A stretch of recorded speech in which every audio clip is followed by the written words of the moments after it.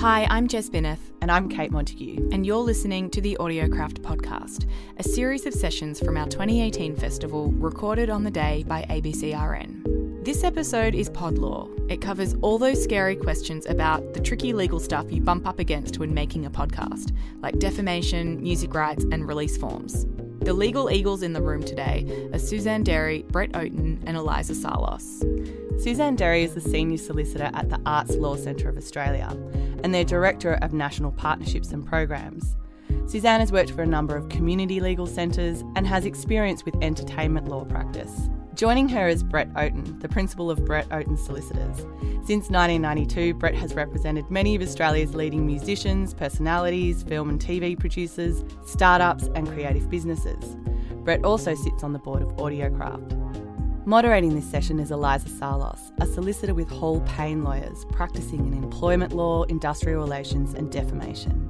Eliza was previously the Artistic Director of Underbelly Arts, the Executive Officer of Music New South Wales, and was the co-founder and EP of the podcast All the Best.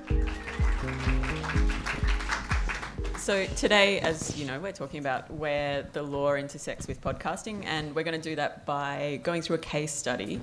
But I'm sure you all have your own case studies as well, and so I'd ask, it's not going to be one of those sessions where we wait till the end for questions. I'm really happy for this to be collaborative. We are going to take it, break it down into three different steps. So we'll be talking about what happens at the idea stage, then when you get into the booth and you're actually making the podcast. And then once it's done, where do you take it? What do you do? And what are the legal implications of decisions you might make at that stage? So the example we're going to kind of go through and use to prompt the legal questions is about two people called Jai and Isabella. And as I'm saying this, try and think about what legal questions might come up in this. And I know you are probably all used to thinking about creative questions, and I'm sure there are many in this example, but think about the legal ones. So Jai and Isabella want to produce a podcast together. Their podcast is titled Love on Parole, and it'll follow the journeys of recently released prisoners and their search for love. Each week, they meet a new character and follow this, including how they ended up in prison and their love journey post-release, drawing on human commonalities. The podcast will explore the crimes committed and also explore the relationships post-release. Jai and Isabel know that in some instances, those associated with the prisoners might not want to be identified and might not be comfortable being interviewed. They are considering recording conversations with people, with those people without them knowing. They will use snippets of audio from television and radio. Jai and Isabel love the music of Hermitude and want to use it in their podcast to give it a quintessentially Australian feel. Once they have finished the podcasts, they plan to distribute them through iTunes. They're considering approaching online dating or matchmaking agencies to see whether they would like to sponsor the podcast. Now, about 10 years ago when I was making radio, I would be like, sweet, let's just do it, and have no legal questions, even while studying law. But can anyone here think of any legal questions that might emerge in that case study? Yeah, one at the front. You can't record people without them knowing and not have their permission and use it. Great, you get a gold star already. Anyone else with an issue? Yep. Like any good hypothetical, when you're sitting in a room with three lawyers, there are always going to be a billion legal issues, which can and will emerge for Jai and Isabella as they set out to make love on parole. That was not. Look, Suzanne came up with the example, and I feel like she set me up. There was a bit of a honey trap. Yeah, we won't be talking about that specific part of their relationship. Okay, let's get into it. So, idea to reality. The first line of that example: Jai and Isabella want to produce a podcast together. My lawyer red flags are already waving. Now, Brett, why would you possibly need lawyers to intervene if two people want to make a podcast? Well, I think, and it's relevant, I presume, to everyone in this room, that you may begin to undertake a creative endeavour as a hobby, but most people would prefer to do it as a career if they can, because that would be more interesting probably than whatever else it is that they do to pay their bills. And so you have to think of it as if it's a business, which is not what creative people necessarily want to do when they begin their creative adventure. No one ever joined a band or worked on a podcast to hang around with lawyers. But I've got two things to say about that. One is that if you work out how you are going to work together, how you're going to make decisions about the content of your work, about how your work will be released into the wild, whether you will accept sponsorship or not, who might those sponsors be, you've got to work out how you're going to work that out. And you've also got to work out how you will divide the money if there is any money. And even though you might think that's antithetical to the creative process, I have a very different view, which is if you work that out early and lock it down and have those decisions, that will then free you to do the things that you actually want to do. The other thing is, I think, if I may generalise, but I probably shouldn't, because I don't think it's confined to the creative world, I think in all human interactions, people typically would prefer not to have a difficult conversation. So you might think, look, I think this is how we want to do it, but I think Suzanne, my partner, maybe has a different view, so we better not talk about that. In fact, the opposite is true. You need to talk about it now and work out whether you can find a way clear to work together and whether you have the same ideas. Because a lot of people think, well, if I find out that Suzanne and I have very different views and we can't do it together, that's a disaster. I would say the opposite. If you can find out that you shouldn't do this creative project together, that is incredibly valuable information. And you should both go off and do the things that you should be doing, and it's better to find that out when you've done nothing than it is to find it out when you're a year down the track and you've invested an enormous amount of time and creative endeavour into it. That might be a longer answer to your short question than you wanted, but as a lawyer, you know, I do tend to wang on. Might I also say, as much as I encourage you to have the hard conversations, the more people that are prepared to have hard conversations, the less work there'll be for lawyers to do, which, in my opinion, would be a tragedy. But it might be good for all of you concerned. You're doing yourself out of some work there, Brett. So what does that consist of? You know, to have that hard conversation, is that just a conversation between Jai and Isabel? Yeah, I think so. And Jai and Isabel, you don't need to go to a lawyer. Jai and Isabel could go and get a lawyer to draw up a partnership agreement which sets out how they're going to do things, how they make decisions. They don't have to do that. They could go to the pub and work out on a beer coaster that, you know, one of them makes creative decisions, another makes business decisions, or whatever. One of them makes decisions every, second week and the other one makes decisions. It doesn't matter whether they write it out in layman's terms, whether they get a lawyer to do it. The most important thing is that they don't do nothing, that they work out how they're going to work together in whatever way they want to do that. All right, so they've done that. They're both on the same page and they're really excited about their idea. Now, what rights are there in that idea, Suzanne? I think this is one that comes up a lot for people who are creating content. It's important to know about because it might direct you as to how you share ideas. Copyright law doesn't protect ideas. So if you've got a really great idea and you go and share it with the person who's sitting next to you today and they make that idea into a podcast, there's nothing that you can do to stop them from doing that. Now, you might be really keen on that because there are a lot of people who are like, it's all, share everything. But as Brett was saying, at some point, if what you're wanting to do is to turn that idea into currency for you as a podcast producer and be able to say, look, this is something that's really unique. Other people are not doing this.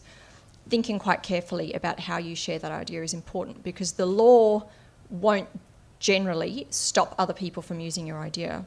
I will just say, though, that you can... if you're sort of entering into some beginning conversations with somebody that you think you'd like to work on a podcast with, it's, again, quite a formal legal step, but getting them to sign what's called a confidentiality agreement, which essentially says, I'm going to give you information now that's confidential. I don't want you to share it with other people, and I don't want you to use it to compete with me. It is a good idea. Having said that, you guys are working in an industry where a lot of people will not sign those agreements because they are very aware that they are working in an industry where they get different ideas all the time. So if they sign your agreement that they're not going to use or share any of your 5 wonderful ideas, what's to say that the next person who walks into the room might not have something very similar that they then end up in some kind of legal stoush with you around because they've used or shared it. So I think just when you're at that beginning phase and you've got a really wonderful idea, think strategically about how you share it. And I was really quite impressed in the kind of intro sessions, was chatting with people, and some of them were saying, I said to them, so what kind of podcast are you working on? Well, I'm still sort of feeling out exactly what the parameters of that are going to be, and I want to put something more concrete together before I can really pitch it. And I was like, okay, that's an interesting, for a lawyer to hear that, that's quite an interesting approach because it means that you're a little bit more protected. But the challenge is obviously, how do you get people interested in what you're doing unless you share enough to kind of lure them in? And that's always a balance. So I would say it's a really useful thing to get legal advice. Of course I'd say that because I'm a lawyer. And I'm not sure if we're going to have a chance for a plug at the end, but the Arts Law Centre is a community legal centre, which means that its lawyers don't get paid a lot of money. So we understand this process of like trying to make money from doing what you really enjoy. But what we do get a reward from is helping creatives that we really believe in and loving working within that. So if you've got a question and you don't want to have to pay for legal advice, you can call Arts Law and say, look, this is what I'm thinking of doing. What do I need to have on my radar before I share the idea? I think I've overtalked that. No. The other distinction I'd make is that Suzanne's completely correct that there's no copyright in your idea, but when you begin to reduce your idea to material form, then it is protected. So the idea for the podcast that you might make, there is no copyright in that, as Suzanne says. But if you start to write an outline, prepare scripts, things like that, then those things are protected. So if I over lunch with Kate, she says to me, what are you working on? I go, flying cars. I can't stop her from trying to invent her own flying cars. But if I show her my carefully prepared designs for the flying cars, she can't take those. We've got a free confidentiality deed on our website, so there's really no excuse not to have one. Confidential information is a funny thing. You sort of need to identify what the information is that you want to keep confidential in order for it to be protected. So there's an info sheet on our website called Protecting Your Ideas, and it's quite a good one to read, and it's also got that deed at the back of it. But to address that point a little bit more, what I said before, if you go to a lawyer, then a lawyer will think about things that you may not have thought about, will prepare a more detailed agreement. But the idea that you might write down on a piece of paper in lay terms what you're trying to achieve and get someone to sign it, that is way better than doing nothing at all. And maybe it won't go as far or it won't address as many things as a professional who's experienced in the area might do, but I like the way you're thinking. Yeah. And how does idea ownership change if you're perhaps working for someone's employed you and you're making a podcast as part of that job? If you are employed, then your employer owns the work that you do in the course of your employment automatically. It's a really important point that when you move out of the employer-employer relationship, employee-employer relationship into contractors, when you contract someone to do something, you don't automatically own the work that they do for you, and copyright can only be transferred under a written agreement. So we see people all the time who are starting up a business and they go, I paid Kevin, $100 to do my logo, and because I paid for it, I own the logo. That's not true. If Kevin is your employee, you own the logo.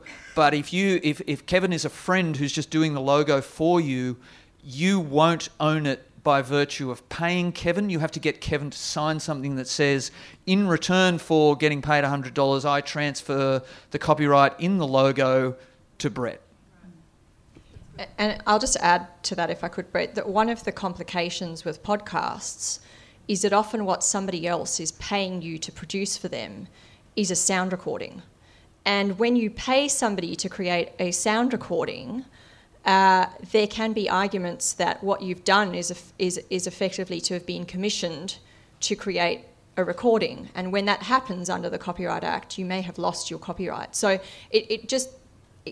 absolutely what you need to be doing is to have agreements around these things. And I mean, usually the person paying you is going to present you with a document. They don't want to relinquish any money until they know it's theirs. Or they know what they can do with it, for example. But when you're working on a project where there isn't money changing hands, sometimes I think that can actually be the more complicated one. Yeah, and you don't want to... things are a lot clearer if you are in an employment situation or you're funded by someone and you're making... But if you are, as Jai and Isabella, let's not forget Jai and Isabella, creating some work independently, you don't want to go out into the world with your podcast, important elements of which you don't even own. So you need to methodically secure to yourself all of the bits that go into making your finished product. And sorry, just to be clear, so you can have a contract with somebody without having any paper. So you can have a contract with somebody because you've said to them, hey, I'd like you to go off and make this recording. And they say, yeah, that's cool. I charge $250 an hour, which includes my studio hire time. Okay, great, go ahead and do it. That can be a contract. So you don't actually have to have something in writing. So don't ever think that because you don't have something in writing, you're in a much safer land. You're actually in a much more vulnerable position because what that person understood and what you understood might be two totally different things. And these don't have to be complex documents. You can have very simple templates. I know the Arts Law Centre have some and use those as a matter of course and just get into the habit of getting people to sign things. And Suzanne is quite right. You don't need something in writing. You can have completely verbal contracts. The problem with verbal contracts is that when people are involved in a dispute, they almost never have the same recollection about what the terms of those verbal contracts were. Call me cynical if you like, but that is the problem. I have a question, though, in all of that. So we've been talking about the ownership of ideas. What happens if you've got interest from, say, a broadcasting partner and you want... You're balancing up the idea of, you know, how much of my idea do I share and what happens if they then take that idea and run with it? I'm hearing some yeses. How do you balance the benefit of potentially getting that reach or that audience or that funding with ownership of the idea? I presume so if you end up doing a deal with that party... Say we're pre yeah, exactly. Then the ownership will dealt with very clearly in any agreement. I think it comes down to how badly you need the assistance of the body that you're talking to, because you are not going to get someone to invest in you without telling them what you are doing. But there is a risk that if you divulge something to a third party that they might run with it themselves. I have to say, in my career, I think the risk of that is much lower than people believe it to be. Mm-hmm. I think people who are less experienced believe that there are rampant theft of ideas, and I'm not sure that the people that might do that to you are either evil enough or organised enough to steal your ideas.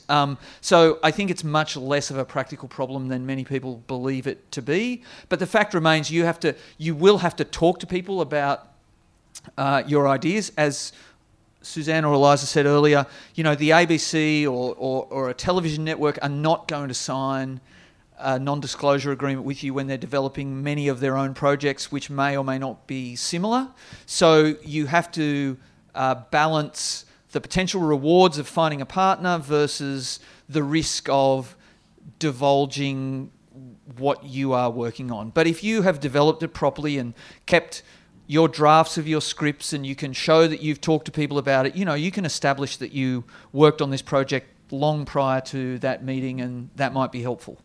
I'll just add to that something that a film lawyer once said to me about this real tension between getting yourself out there, showing the sorts of ideas that you have sort of currency and relevance and power, and also then being able to convince somebody to use you, is that you should be spending just as much time on workshopping your idea as you are on proving that you are the person to make that idea into a podcast.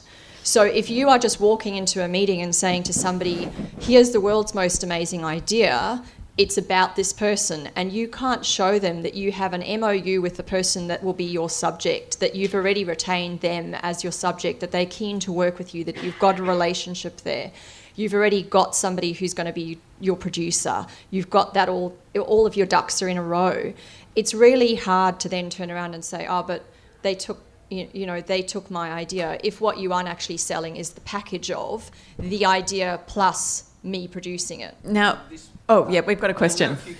I was just wondering what the situation was, if you and should you be a bit careful about uploading something wholly or partially to Mixcloud or SoundCloud or something like that?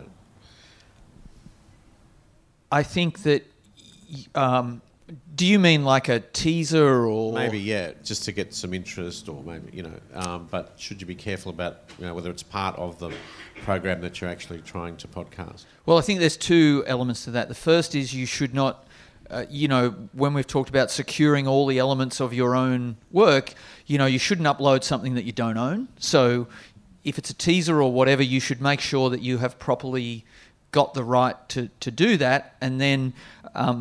If you're doing that to try to attract the interest of third parties, then I would say what I said before, which is there is a risk in, beginning to show your work that others might take it and run with it, but you're not going to get the assistance of others if that's what you need without showing them something. So it's a balance between how badly you need assistance versus how scared you are about losing it. And I think Suzanne's point is a great one about building a package and making yourself important, because the reality is that most people are pretty lazy. So if they think it's a great idea and you can execute it really well, they'd much rather pay you. I mean, people with resources, they'd much rather pay you to do it than try to do it themselves.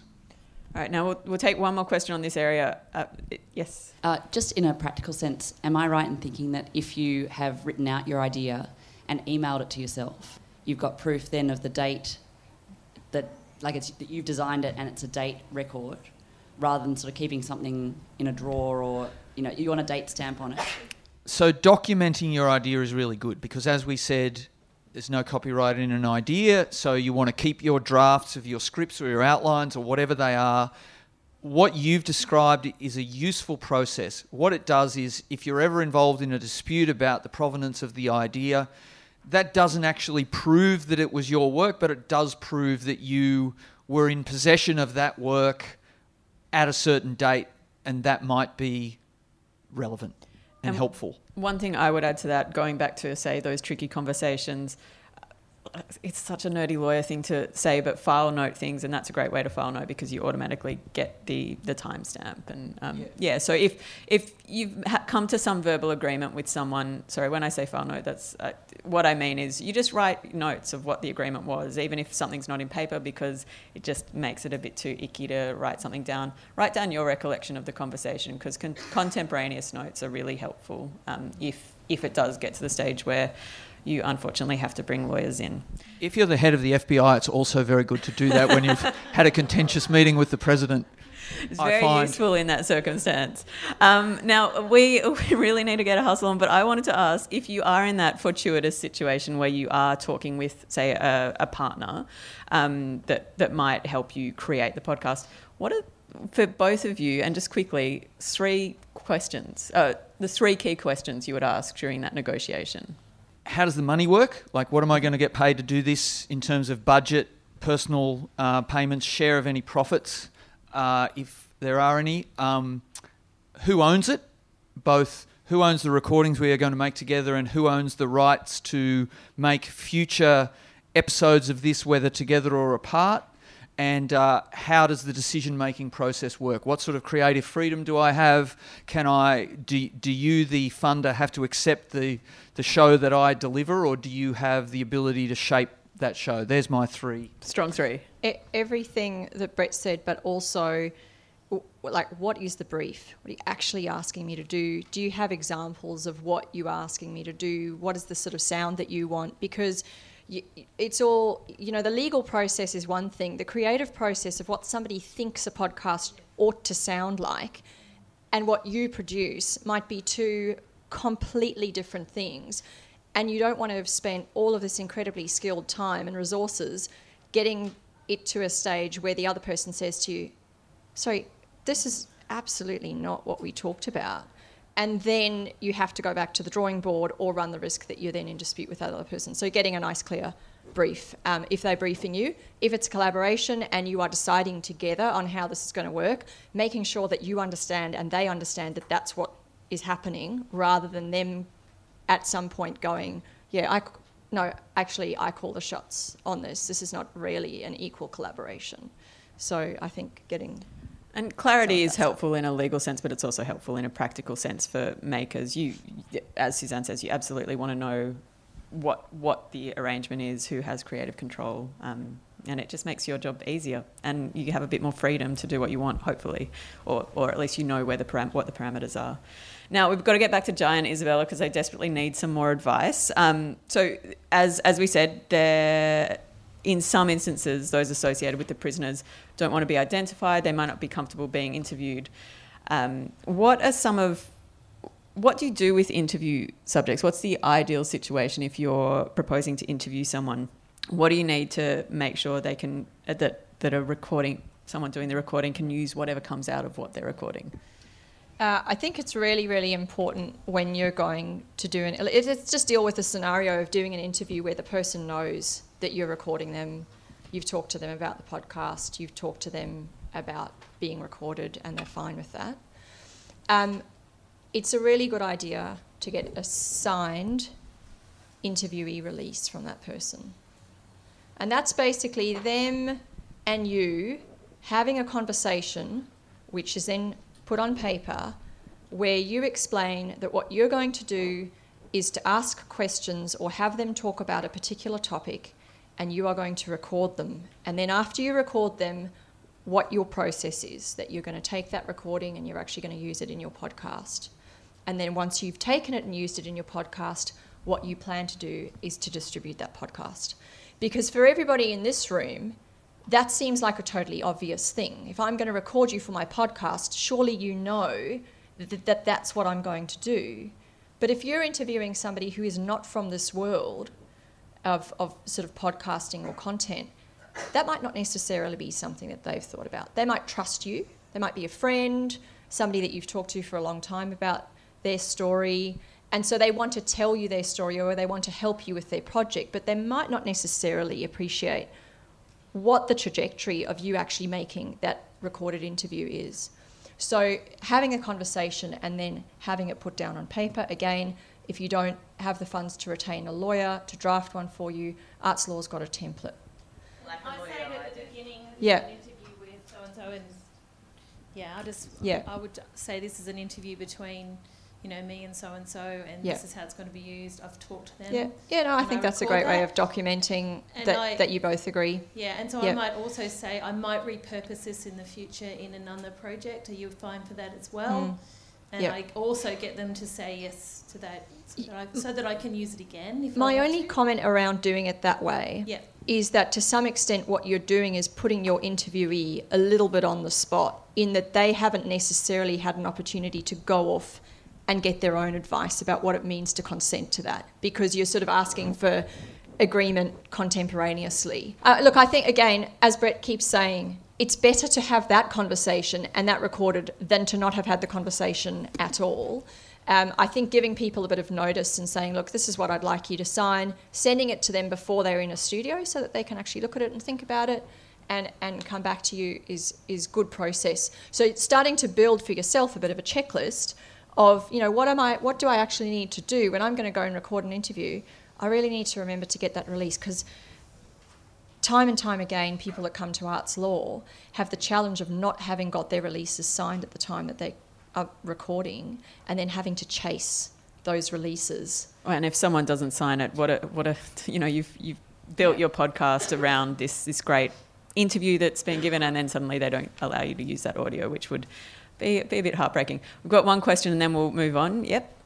I'm not sure if you're familiar with The Opposition, which was a documentary film where the release was given and then 10 years later was withdrawn. Caused a major headache for the documentary filmmakers. And as someone who's working with a project that's taking a very long time. The idea that a release isn't actually ironclad is obviously a terrifying thought for anyone who's actually got all the releases.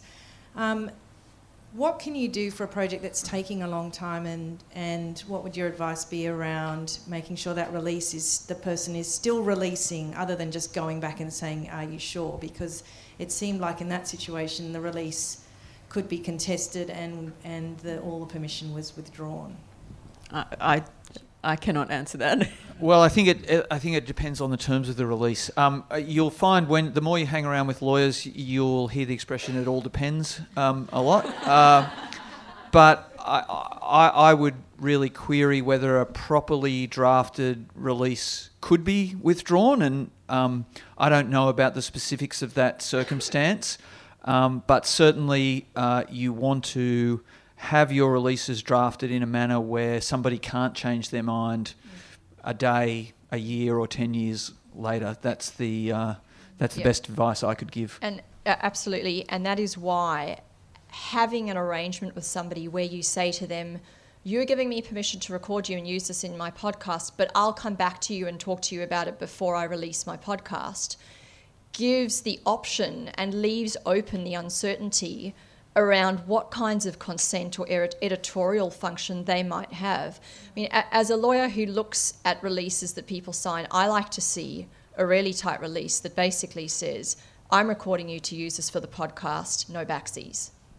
Yeah, and this for this... otherwise, why are we doing this if I'm not actually certain that this is creative content I can use? And this comes back to the hard questions thing. If it might be tougher to interview a subject when you've presented them with a legal document asking them to give you certain rights. But if you're going to spend, particularly on a long-term project, years of your life working on it, and the most important interviewee doesn't actually want to participate, you want to find that out as quickly as possible. No backsies is the official legal expression. Eliza, just a quick okay, super quick. Quick. I used to work at an organisation where they had in perpetuity, in the universe and all of that, and people were scared to sign those. Do you have to put all that guff in?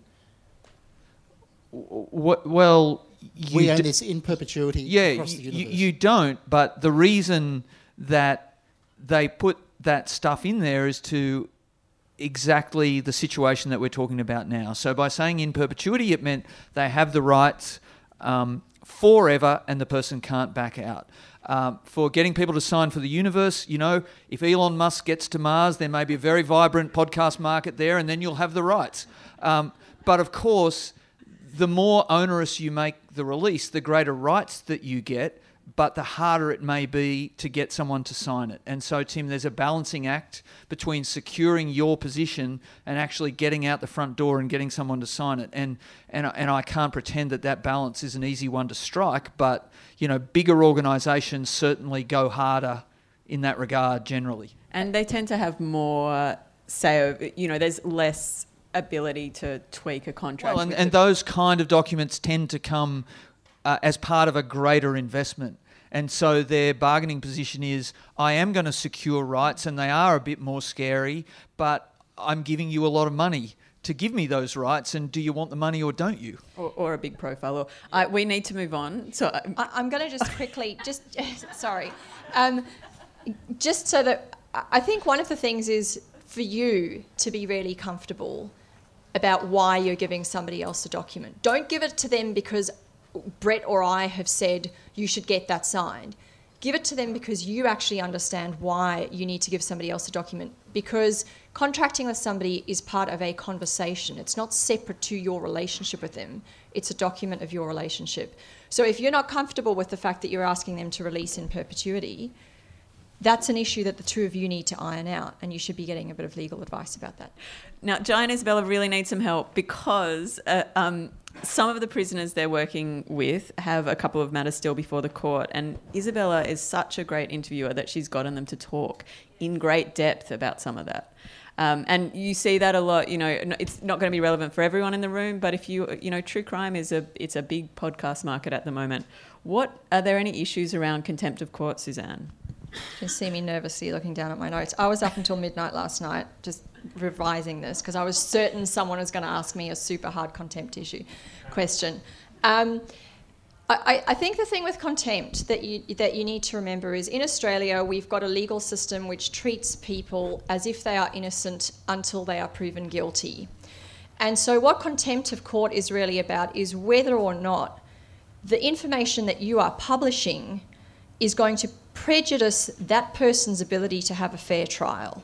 So are you telling the public, which might include members of a jury, because remember our juries are made up of people just like you and me, are you going to be telling people stuff about this person who has been charged with the offence that is not material to their current trial? For example, that they've previously been acquitted of 3 other similar offences, or that they've previously been sentenced for 3 other similar offences. And this can be a really tricky issue because of the whole cold case phenomena in terms of the way that people worldwide are telling stories, whether it's in film or podcast, and the sort of true crime stuff, where you're really, somebody earlier was saying, you're almost becoming more knowledgeable about the details sometimes than the individual people who are involved are on their own. And so you are, as the sort of aggregator of all of that information, really in a position to publish a story which quite heavily could suggest one way or the other somebody's guilt or innocence. So I think if you are in the business of telling stories about people who have been charged with offences which have not yet been decided before a court, it is a good idea to get some legal advice about the sort of information that you plan to publish in your podcast so that you don't get into trouble. Because contempt of court is quite a serious offence, and you can be fined or actually imprisoned for being in contempt of the court. And I'm going to make a podcast about podcasters in jail for not getting contempt of court advice. It's going to be fascinating. Okay, Love and Parole is out. It's podcasters in jail. But it's very difficult, and I put Suzanne in a very difficult position because giving general advice on that is tough, and it will always come down to the circumstances of what it is you're building. Yes. I just wanted to add that the other type of contempt that podcasters are sometimes concerned about is where what you're doing is what's called scandalising the court, which is actually far less interesting than it sounds. It's where you are saying things about a judge or a jury that cast aspersions as to the fairness of the decisions that are made, so that you are the nature of your publication essentially lowers the public's esteem of our judicial process, which is an issue. So, I have so many judges I want to scandalise. Sorry, that's not on the podcast, right? Which brings us to defamation. Suzanne, one of the guys Jai has interviewed has said some really wild things about this investment banker he used to work with. The material is 100% gold and he wants to include it in his podcast. Can he? It depends.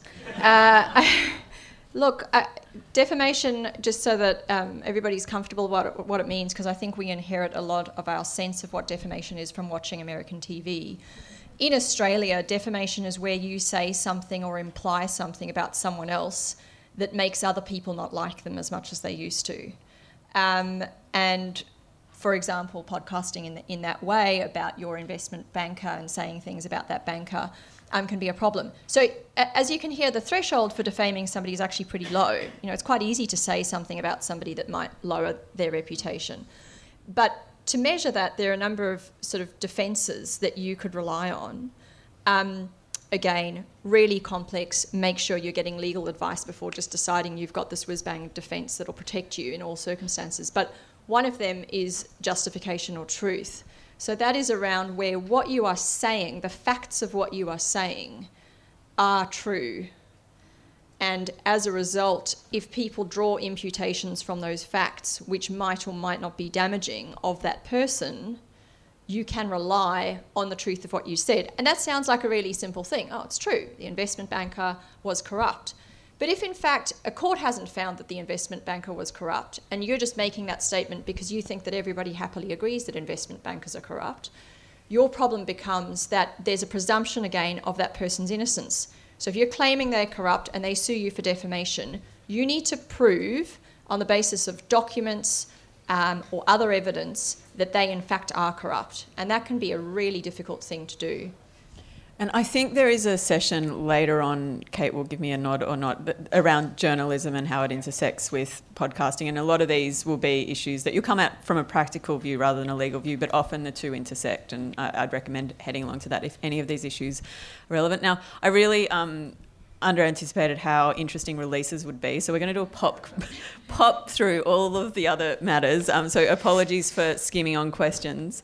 Now, someone in our case study flagged secret recordings. And so, Brett, I was hoping you could talk me through, is it ever okay to just secretly slip a recorder under and get some good audio?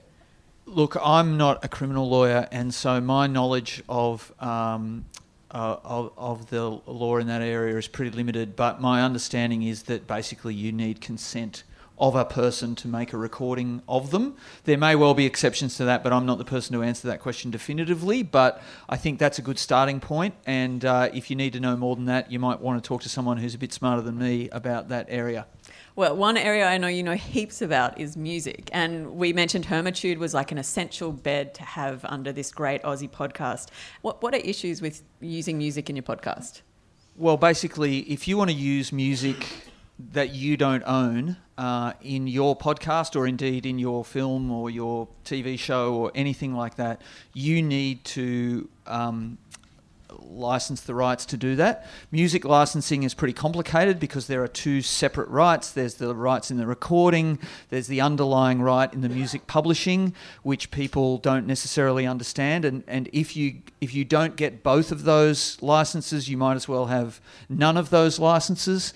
There are public, and I am ripping through this very quickly, there are collecting societies and collective licensing organisations like APRA and AMCOS that can, or the PPCA, that can on occasion license those things to you under a broader licence.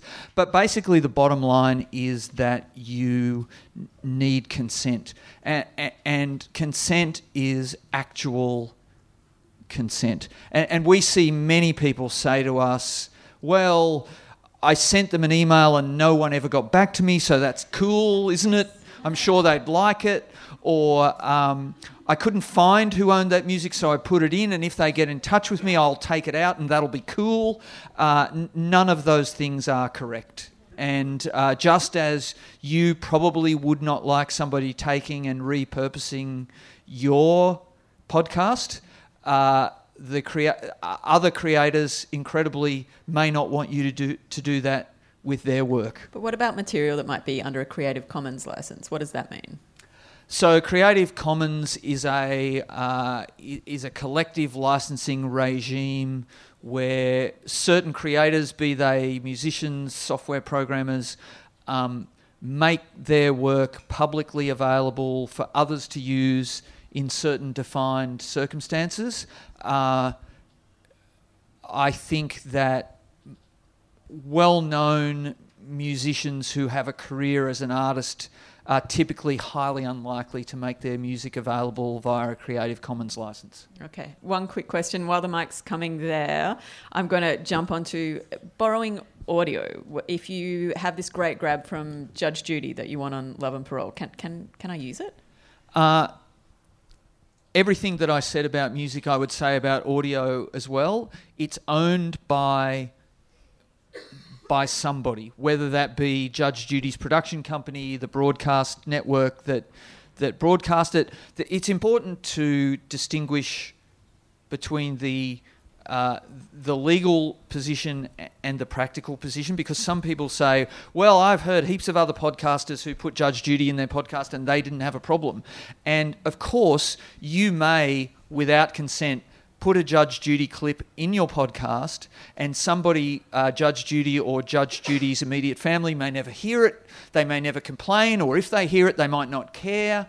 They're the practicalities. Obviously, the less successful you are, the more chance there is that you'll get away with it because no one will hear it, but I don't presume you're here seeking lack of success.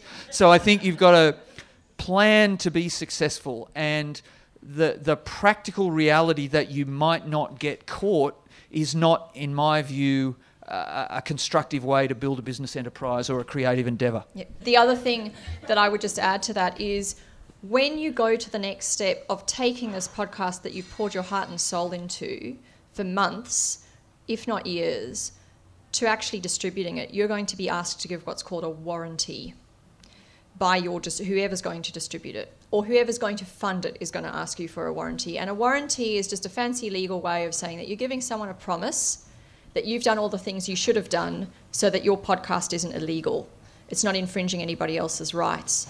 Usually that warranty is partnered with something that's called an indemnity, which is a way of saying if you haven't got all the things you promised you had in the warranty and we get sued, you give us the money. So it's really, really important not to just use audio or music that you don't have a license for and hope that you don't get caught, because it really will restrict your ability to actually ever distribute that content. And with the Creative Commons stuff, when you're saying making your podcast to put on iTunes, it might be one thing, but if it starts to go on other platforms or used differently, those rights can then change. Yeah, so even a Creative Commons license is not unlimited. And so it will typically say, you can use my work under these circumstances and in these ways.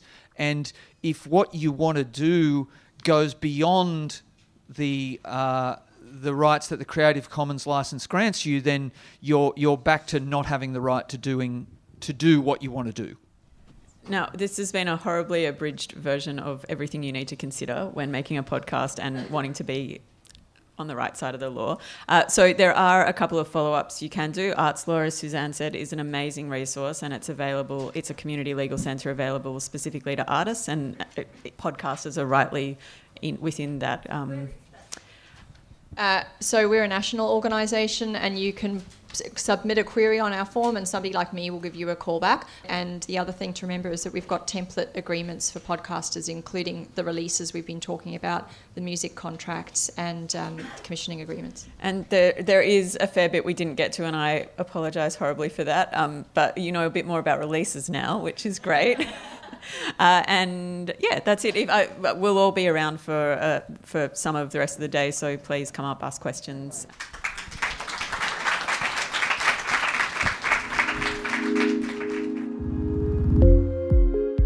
That was Eliza Salos, Suzanne Derry and Brett Oaten.